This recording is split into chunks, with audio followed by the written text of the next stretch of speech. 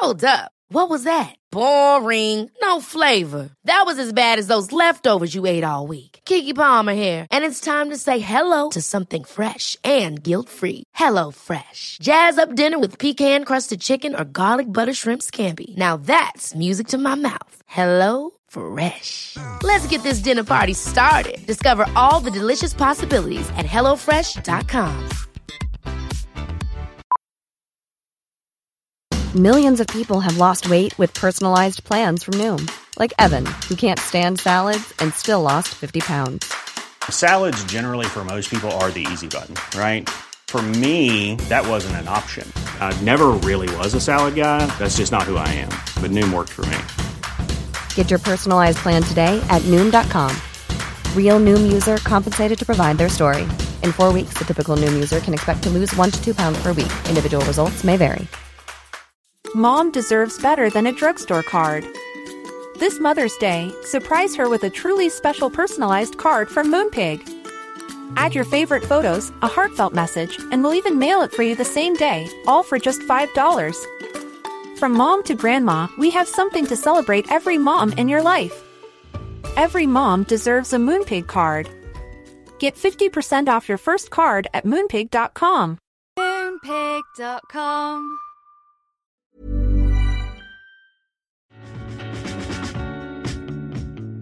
Welcome to Cheaper Than Therapy, a podcast that journeys into conversations that demystify, destigmatize, and desensitize what goes on both inside the therapy room and in daily life. I'm Vanessa Bennett. And I'm Danae Logan. And we are seekers, soul sisters, and holders of sacred space. Every week, we sit down for soul-provoking conversations with fellow seekers, thought leaders, change makers, and even real people during live coaching sessions as they navigate the hard work it takes to be a human. This is Cheaper Than Therapy. We have news for you all. Yeah, we are so excited to share that, as so many of you have asked for us to host more than just one week-long immersive experience, we are bringing another retreat into the fold this year. And this time we're headed to Nosara, Costa Rica, June 3rd through 10th. Yeah. We heard you. We heard you. We're doing more. We're trying. This time, though, we're actually bringing in 2 of our dear friends and colleagues to come along with us and join the party. So we're going to have Ashley Torrent and Millie Murillo there. And honestly, the 4 of us together, I don't know, our powers combined, drawing from our collective work in the healing modalities of psychotherapy, coaching, mediumship, astrology, somatic movement, group processing, all the things. We'll be supporting you all in reclaiming every aspect of the most fulfilling life you can possibly live. It's going to be such a transformational week. I'm so excited already. Me too. And if you are interested in learning more, you can go to the link in either of our social bios or head over to Vanessa's website at vanessabennett.com. And we have payment plans available for this one as well. Yeah, definitely hit me up on email if you want to know more about that. We are super excited and we hope to see you all there.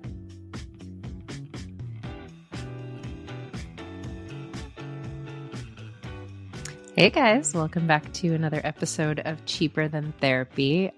We have something fun and a little bit different to share with you guys today. So Vanessa and I recorded a conversation that we had in our new online Cheaper Than Therapy community, which is really, just a passion project that we've had in the works for a while. And we launched our first workshop in the community a couple weeks ago and decided to record it and share some of the conversations that we had in that workshop with you guys in a 2-part series of episodes. And so in this first episode, a couple of the things that we got into with everyone who was in the workshop were topics around self-abandonment, what it means when we're actually saying self-abandonment, what we're talking about. Since we talk about it so often. Right. When it's harder to face our own truths than it is to change some of the patterns and how we get started doing that work. And then, being in the space where we've recently ended a relationship and just having trouble dealing with it because, it not being a bad relationship, but also knowing that it wasn't the right fit for me at this point in my life and how hard that can be. So just some really juicy questions and topics that we got into in this episode. I really loved this conversation. Yeah, I love to be able to bring this to you all so that you can kind of like fly on the wall, listen to how Danae and I also tend to lead groups. I mean, this was a little bit more of a workshop, but we definitely engaged with some questions and kind of did some back and forth. And so if you are interested, we are just now opening our private community to the public. We had a small group in there with us for a few months, kind of testing out the platform and being our guinea pigs. And we're ready to kind of open the doors, right? So like Danae said, we're calling it the Cheaper Than Therapy community. And you can find the link to sign up in either one of our bio links on Instagram or on TikTok. I'm going to actually put it on my website soon.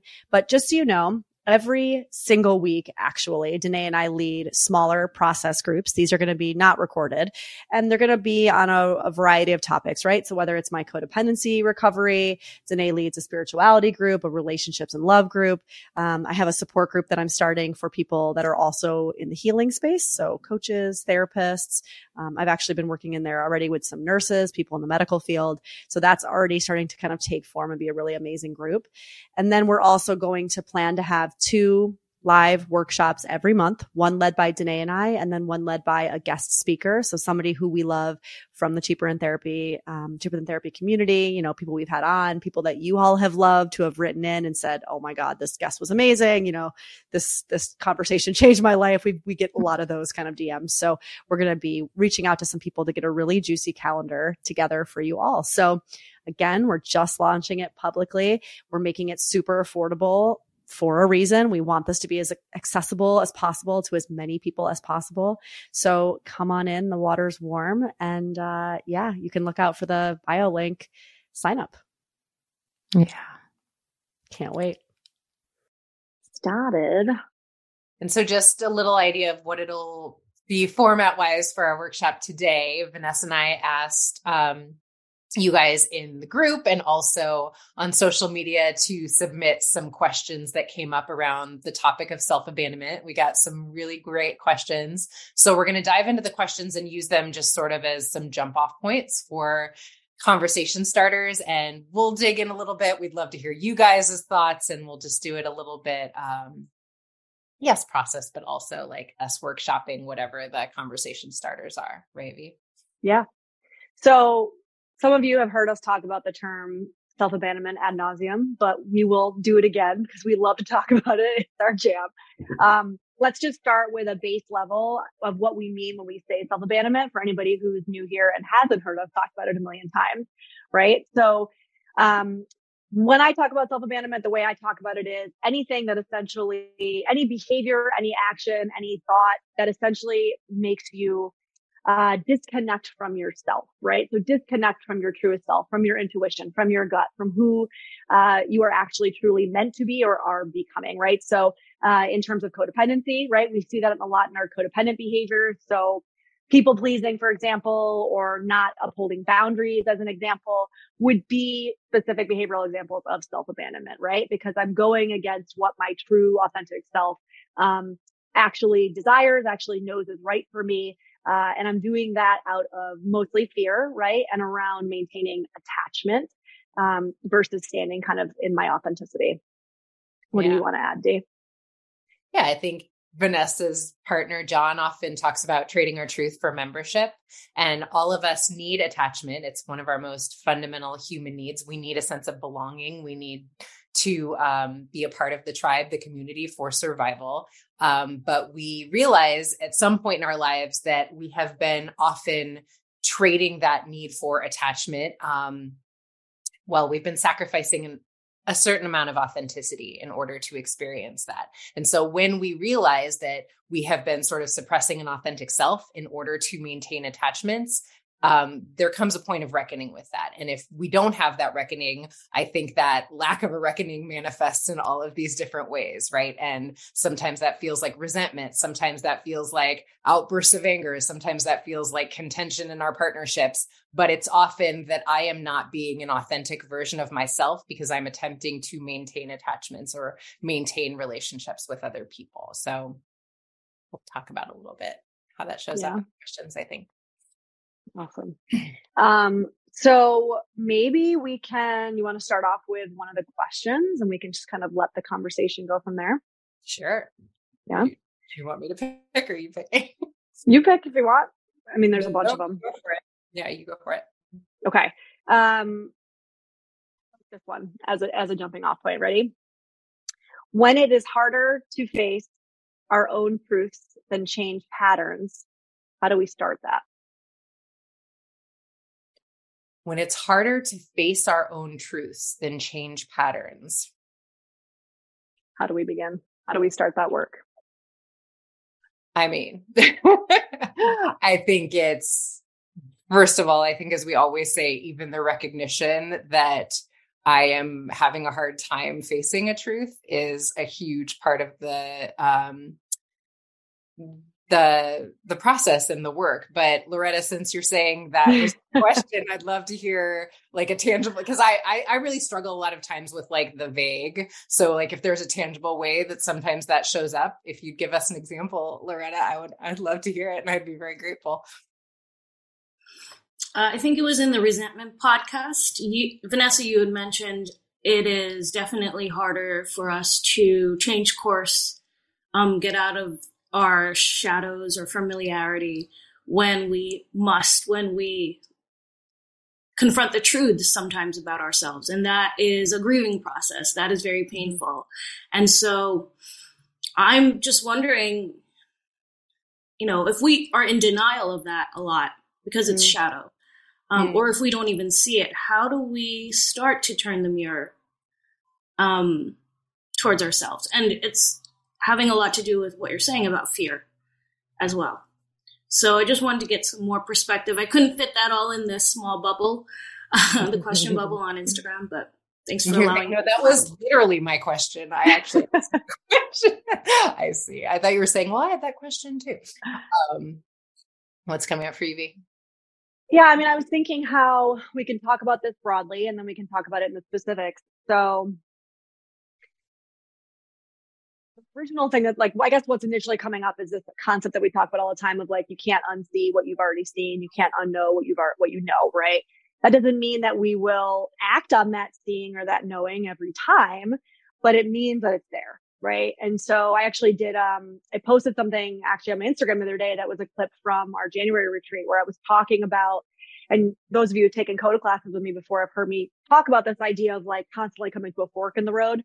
Right. And it's that fork where you get to say, okay, I have an opportunity. I have an opportunity to act on some of the things that I've been working on or some of these shadow elements of myself that have been coming to the surface. Right.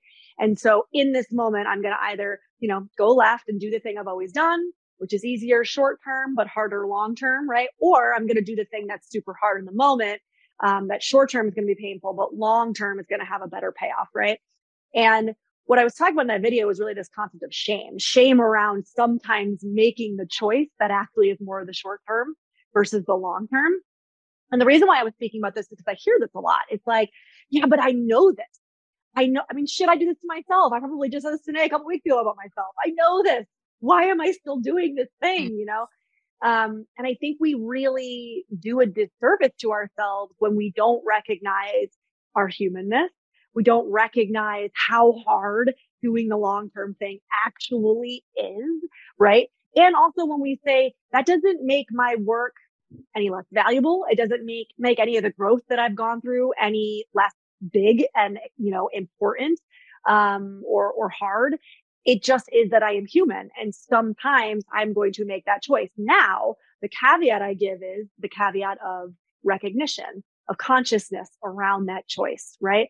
So if I am unconsciously continuing to perpetuate patterns over and over again, that's very different than coming to that fork in the road and going, okay, this is really fucking hard, but right now I'm going to do short-term gain because maybe in this moment, that's all I can tolerate.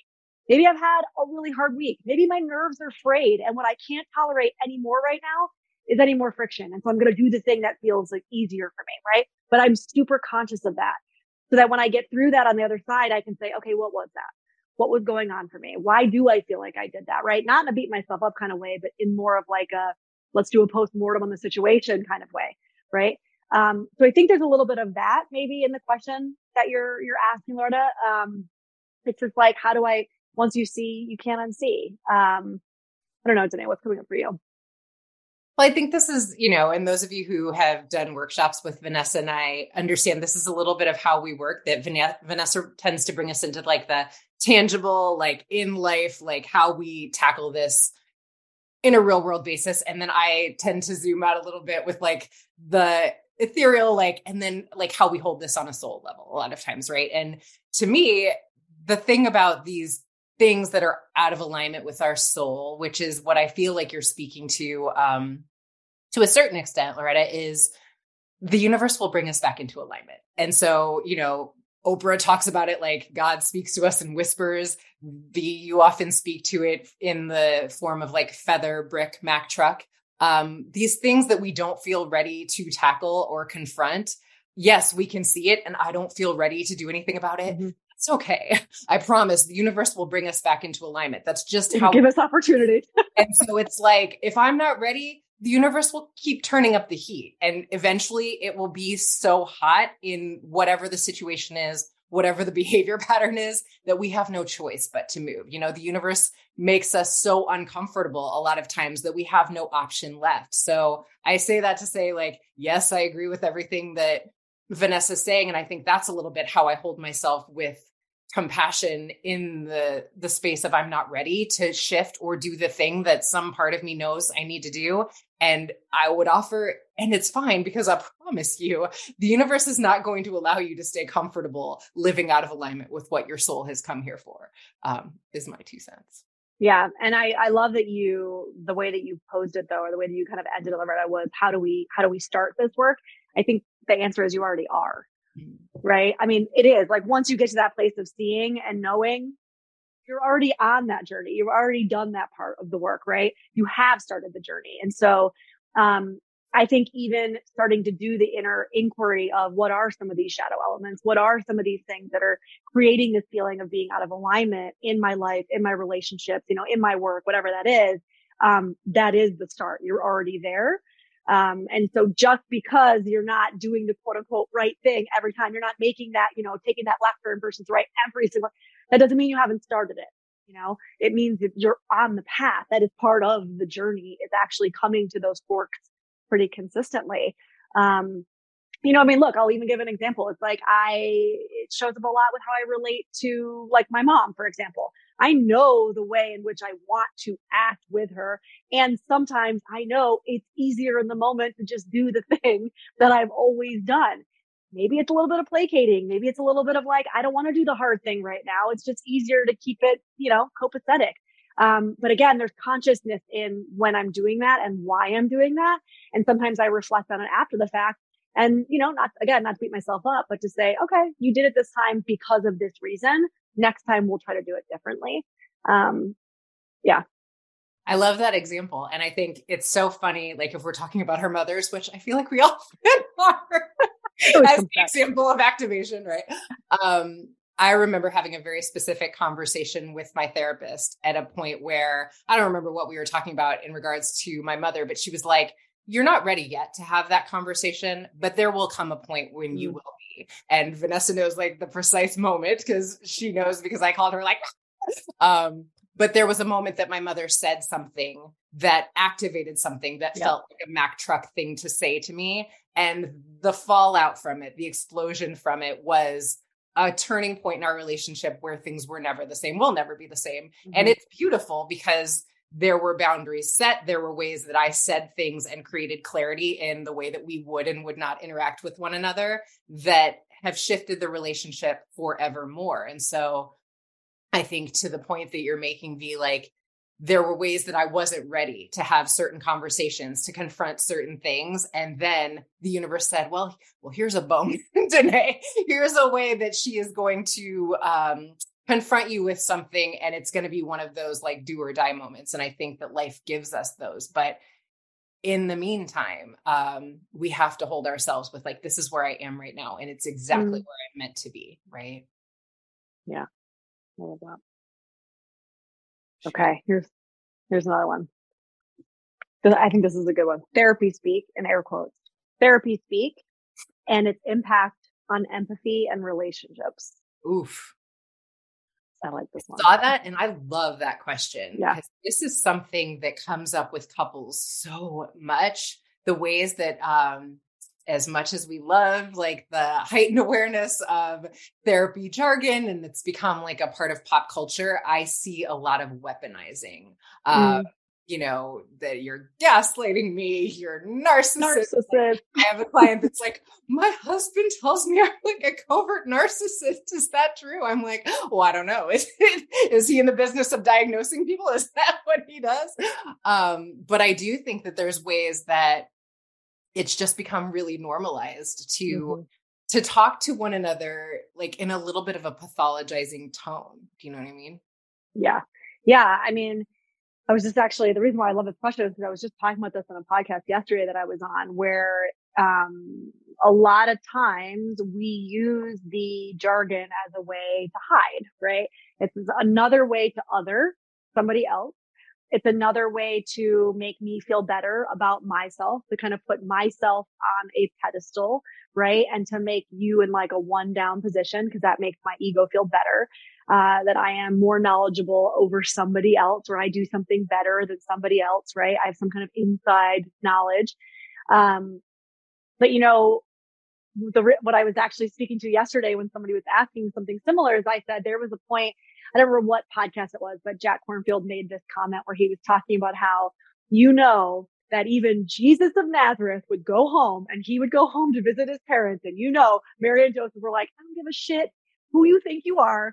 You're in my house, sit down, eat your food. Like, you know, and he was talking about this, and he said Siddhartha as well. Like, I don't care. He would go home and they'd be like, yeah, you're just Siddhartha to us. Like, I don't care if you think you're Buddha, you know?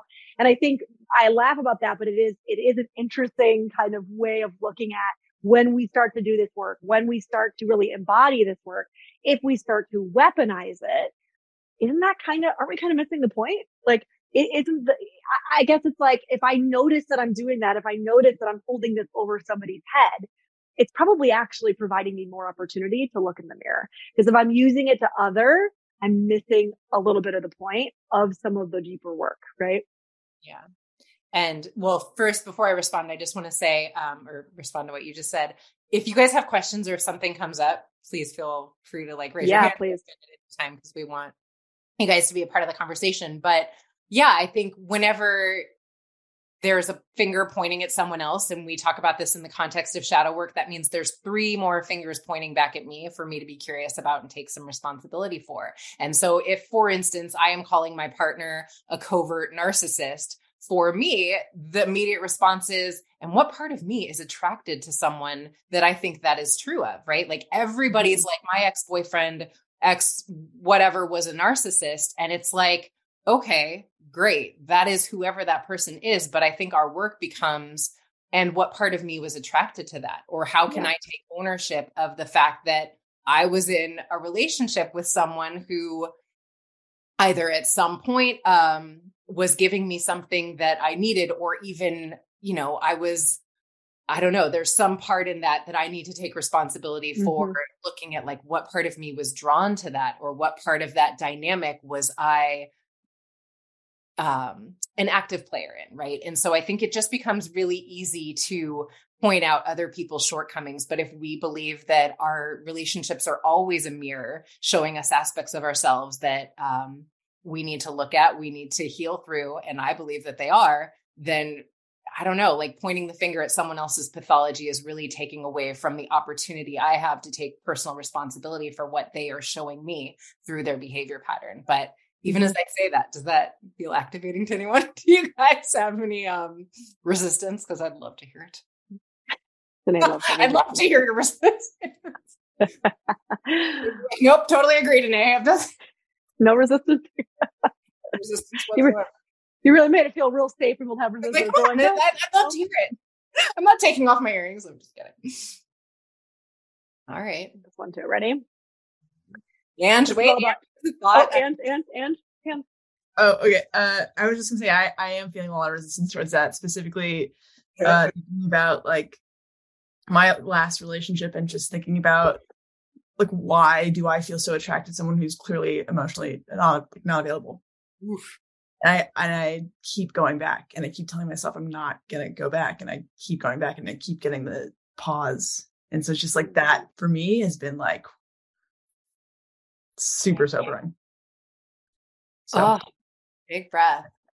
You know, as someone who tends to be attracted sometimes to emotionally unavailable people, I just want to offer that I think that there's a fair amount of emotional unavailability that we have to have within ourselves to be attracted to that. And, you know, a lot of times someone who is really present and really showing up and really wants to give you 100% of their energy and attention can feel boring or like a turnoff or like it doesn't do it for me. Too much. Yeah, because it just feels like then I really have to be there with you. Then I really have to like get into like, you have to like, I have to let you see me in all of the ways that someone who's emotionally unavailable, they're not interested in that. Like, I don't have to like, let them see my messy bits, right? Because they're here half the time and then they're running off and, you know, in their own world. But it can be really confronting, I think, a lot of times to be with someone who's like, no, I want to be here and see all of you. But how does that feel? I mean, I agree with that. It's kind of wild. Like, and I think about my relationship before this relationship, and I'm like, it was like the reverse. And I felt very much in that same. It's just very, very interesting for me to like process all of this, like all of these experiences combined is really, really interesting. So.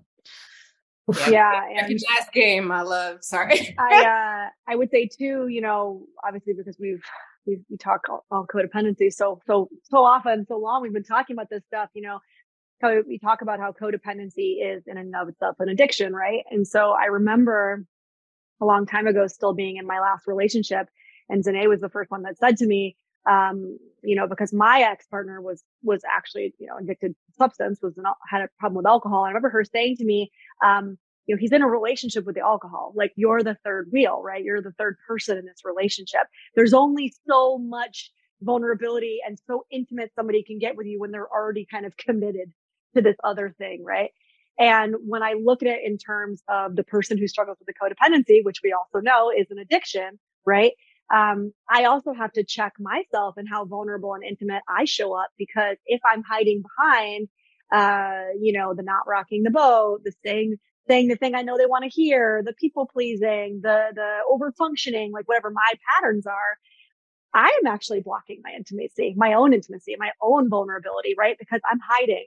I'm not being authentic. I'm not being real. And so in a lot of ways, when we say these people who are not emotionally available, again, the opportunity to turn around on myself and say, well, what behaviors am I exhibiting that are very clearly behaviors of showing that I'm not emotionally available, right? And usually they're the ones I just gave, like however that codependency shows up for you. I think a lot of times that's a very tangible way, because I heard this idea of being emotionally unavailable used a lot. And sometimes for me, it feels very like, it's not tangible. Like, I can't, like, what does that mean, right? In practice, to be not emotionally available. I would say that if I had to give a tangible answer to what it means to be emotionally unavailable, it would be, I'm hiding behind things, right? I'm not showing up in a way, to use Danae's saying, like, to show my truly messy bits. That's not showing my messy bits if I'm saying the thing I know you want to hear in order to placate and not rock the boat. It's the opposite, right? So if anybody's thinking like I would think, what does that look like in practice? That's, I think, what it looks like in practice. Yeah. Be unavailable.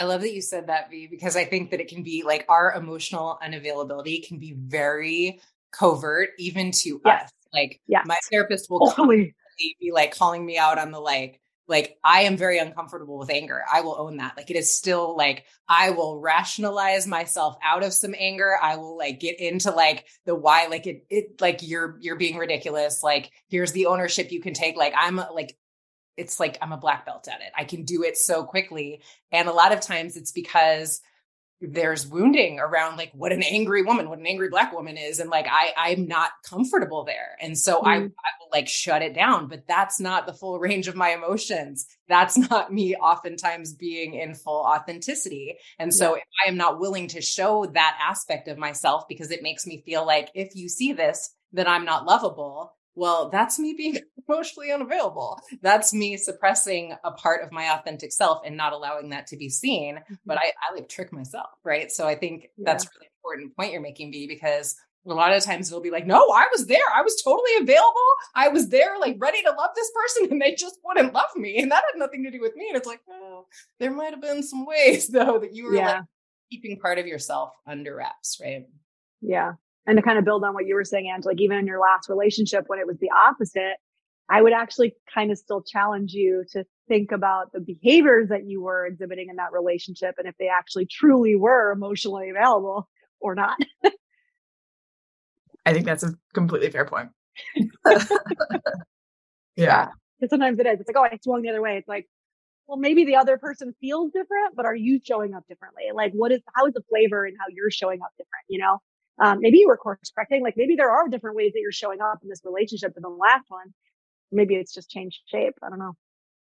Yeah, what I think is interesting is that I feel like for maybe a period of maybe 4 months, I felt really strong in like staying with myself. And then there was like what I will call it like an event-ish that I kind of just lost myself. I just decided to very slowly let past behaviors kind of seep back in. And it wasn't until like I just saw my ex last week and we both kind of came to this point of like, okay, like we're kind of seeing a lot of things that we both did. And like, there's this admission on both ends of like what happened and a way it's like validating for both of us, but not really sure how to like, in order for us to like be healthy again, in my opinion right now, I'm kind of feeling like maybe I just need to enter a new space that doesn't have that baggage.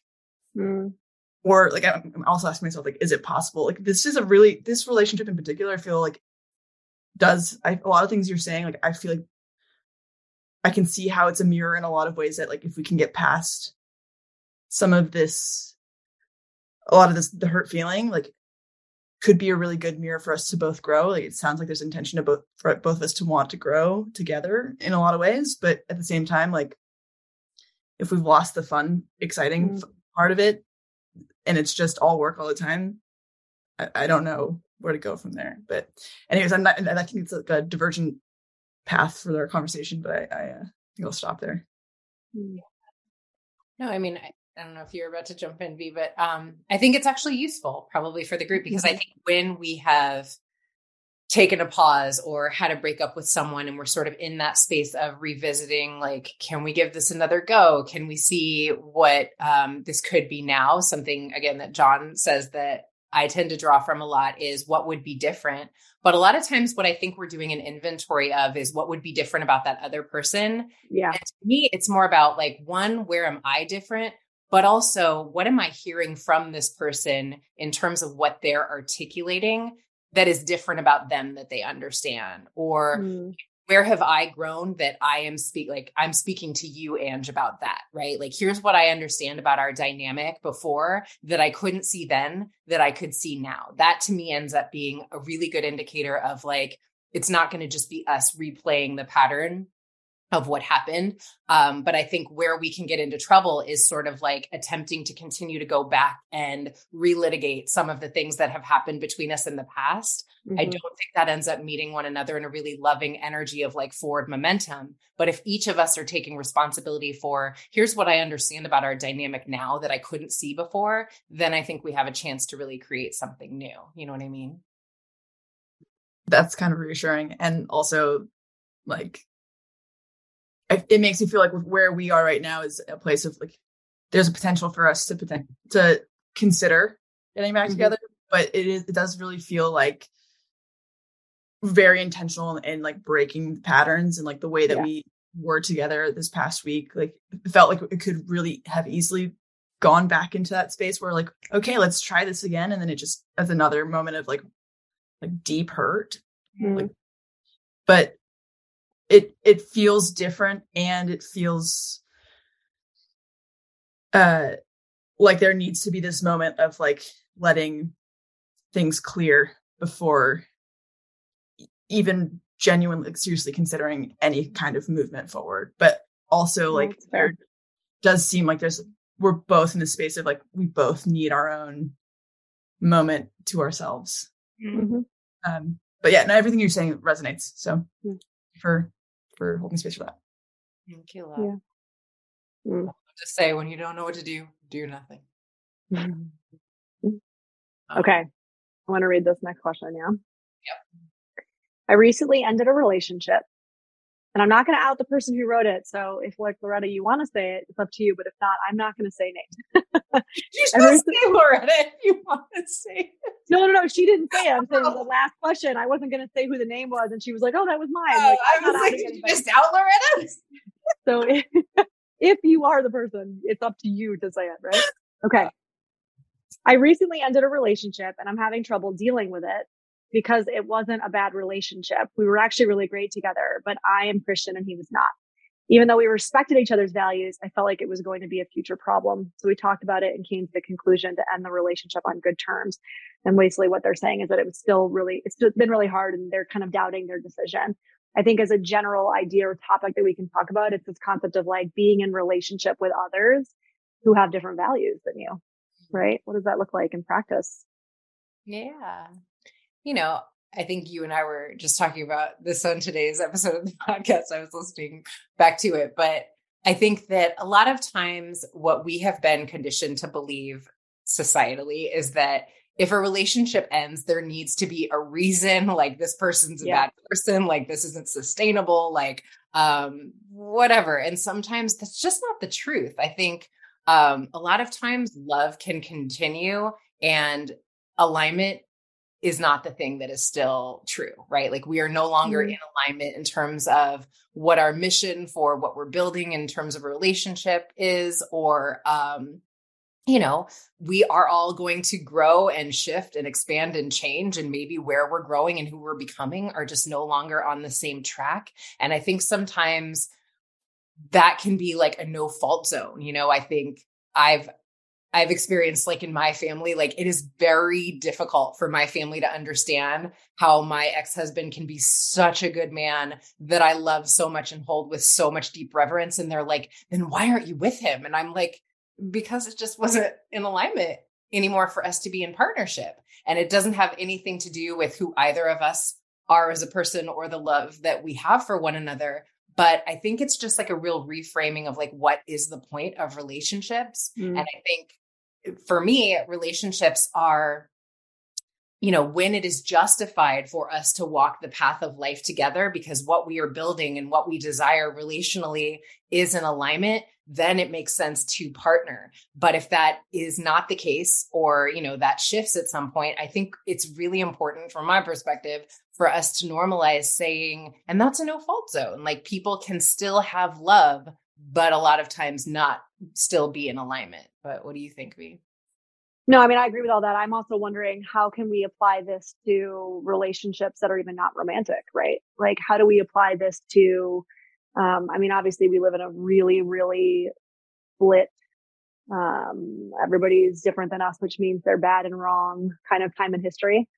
And, I know even like within my own family, I'm a bit of the black sheep because I come from, more of a kind of military background, conservative family. And so I'm kind of the outlier in that.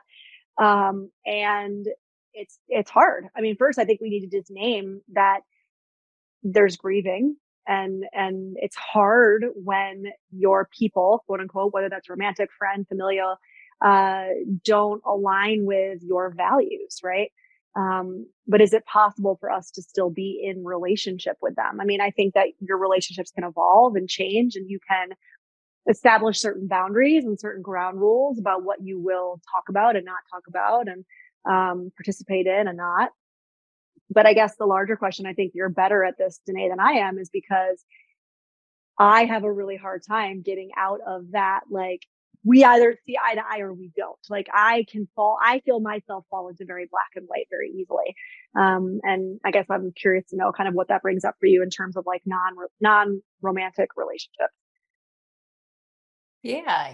I think that there are, to me, it's shadow work, right? Like things that this is like in any of our relationships, the things that are most activating to me become an invitation for me to look inward and say, why is this so hard for me to tolerate in another person? Normally it's because somewhere that either exists within me and it's a part of me that I really am resistant to looking at, or there is some part of me that is hungry to express whatever that person is expressing in a way that I don't feel safe or that I'm allowed to, or, it's just like, it's a part of myself that I've disowned. And so I think, if we take it to like the collective conversations, I think that so often, if we're talking about like, across the aisle, like these political debates, we're really resistant to seeing where I do the same thing in my own version of that thing. Mm-hmm. And I'm on my pedestal of self-righteousness and like why I am so right and that person is so wrong from where they are. But I'm not seeing one, that I'm often behaving in a very similar way when I'm sort of demonizing another person, they're doing that version and vice versa, but also that I'm becoming like that thing that I don't like in them that is contemptuous. Like, well, now I'm becoming that. And I think that is what so often happens. Like historically, we become like the thing that we hate when we are in the space of hating it. And so I think it becomes, where can I like really take inventory of why this feels so hard for me to tolerate? And the way to do that is, what John always says, seek to understand. Like, if I can understand you, if I can understand how you got to the space you're in, the conclusion that you've come to, for me, it takes away a little bit of the activation point. And, you and I talk about this all the time. I'm like, I'll sit down with anybody. I love it. Like, help me understand why you think differently than me. Because a little bit, like, I don't like the icky feelings that it brings up in me to, this is a little bit my, like, I don't like to sit in anger probably, right? But I don't love the space of hating anyone. I don't want to feel that way. So if I feel some sort of like this person's way of seeing the world or their perspective is really activating to me, I want to understand it, because it helps me to say, not that like, you're right and I'm wrong, but like, where do I do or feel something similar in a way that I have a blind spot to? Do you know what I mean? Yeah. Yeah. I would also say too, what this brings up is this idea that we can see those parts in ourselves and we can feel empathy for the other person and attempt to understand them and still not agree. And I think that's okay. Right. I think I see this a lot in relationships. I've been working with a couple recently who have been struggling with this idea of like, you can apologize and not agree, right? It doesn't mean that you have to both be on the same page with whatever the fight was, and you can still apologize and own your part. Like, both things can exist at the same time. And I think that's hard for people, for humans, but I think that is actually a practice to be able to separate out, like, what is my part? What can I own? How can I show up and be responsible for showing up as my best version of myself, right? And it's okay that we still don't agree. So going back to that question of somebody saying, I'm Christian, he is not, neither is wrong. Right. And I think that's what they came to. It's like very amicable. And there is grief sometimes where you say neither is wrong. And there is still a lot of love here, and we still can't be in relationship. Right. So whether that's to Marisol's point in the chat about a friend, right, or whether that's a romantic partner, or whether that's a parent or a family member, sometimes that is the way to go. Sometimes the way to go is we actually, in this moment, at least, we can't be in relationship with each other, but that doesn't mean that you're a bad person or I'm a bad person. It just means it's not in alignment right now.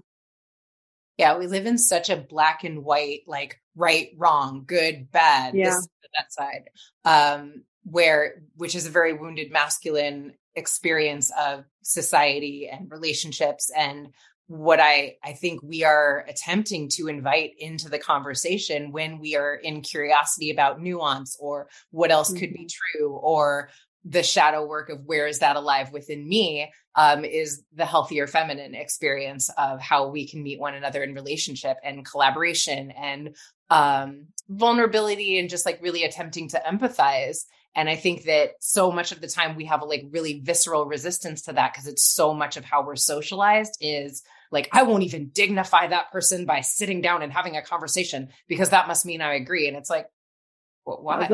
Why does it mean that? Or does it just mean that like I can hold myself, stay with myself enough to hold my truth and still like listen to and be open to being curious about your truth. It doesn't mean I have to abandon myself. But again, that's like the codependency, right? It's like really hard for me to stay with myself in the midst of something that feels other and that feels activating, you know? Mm-hmm. Yeah. It's holding the kind of opposing truths, right? Thanks for joining us for this episode of Cheaper Than Therapy. If you enjoyed today's episode, be sure to share it with a friend, subscribe, and give us a 5-star review on Apple, Spotify, or wherever you listen to your podcasts. And if you want to connect with us more, find us on Instagram at Cheaper Than Therapy, the podcast.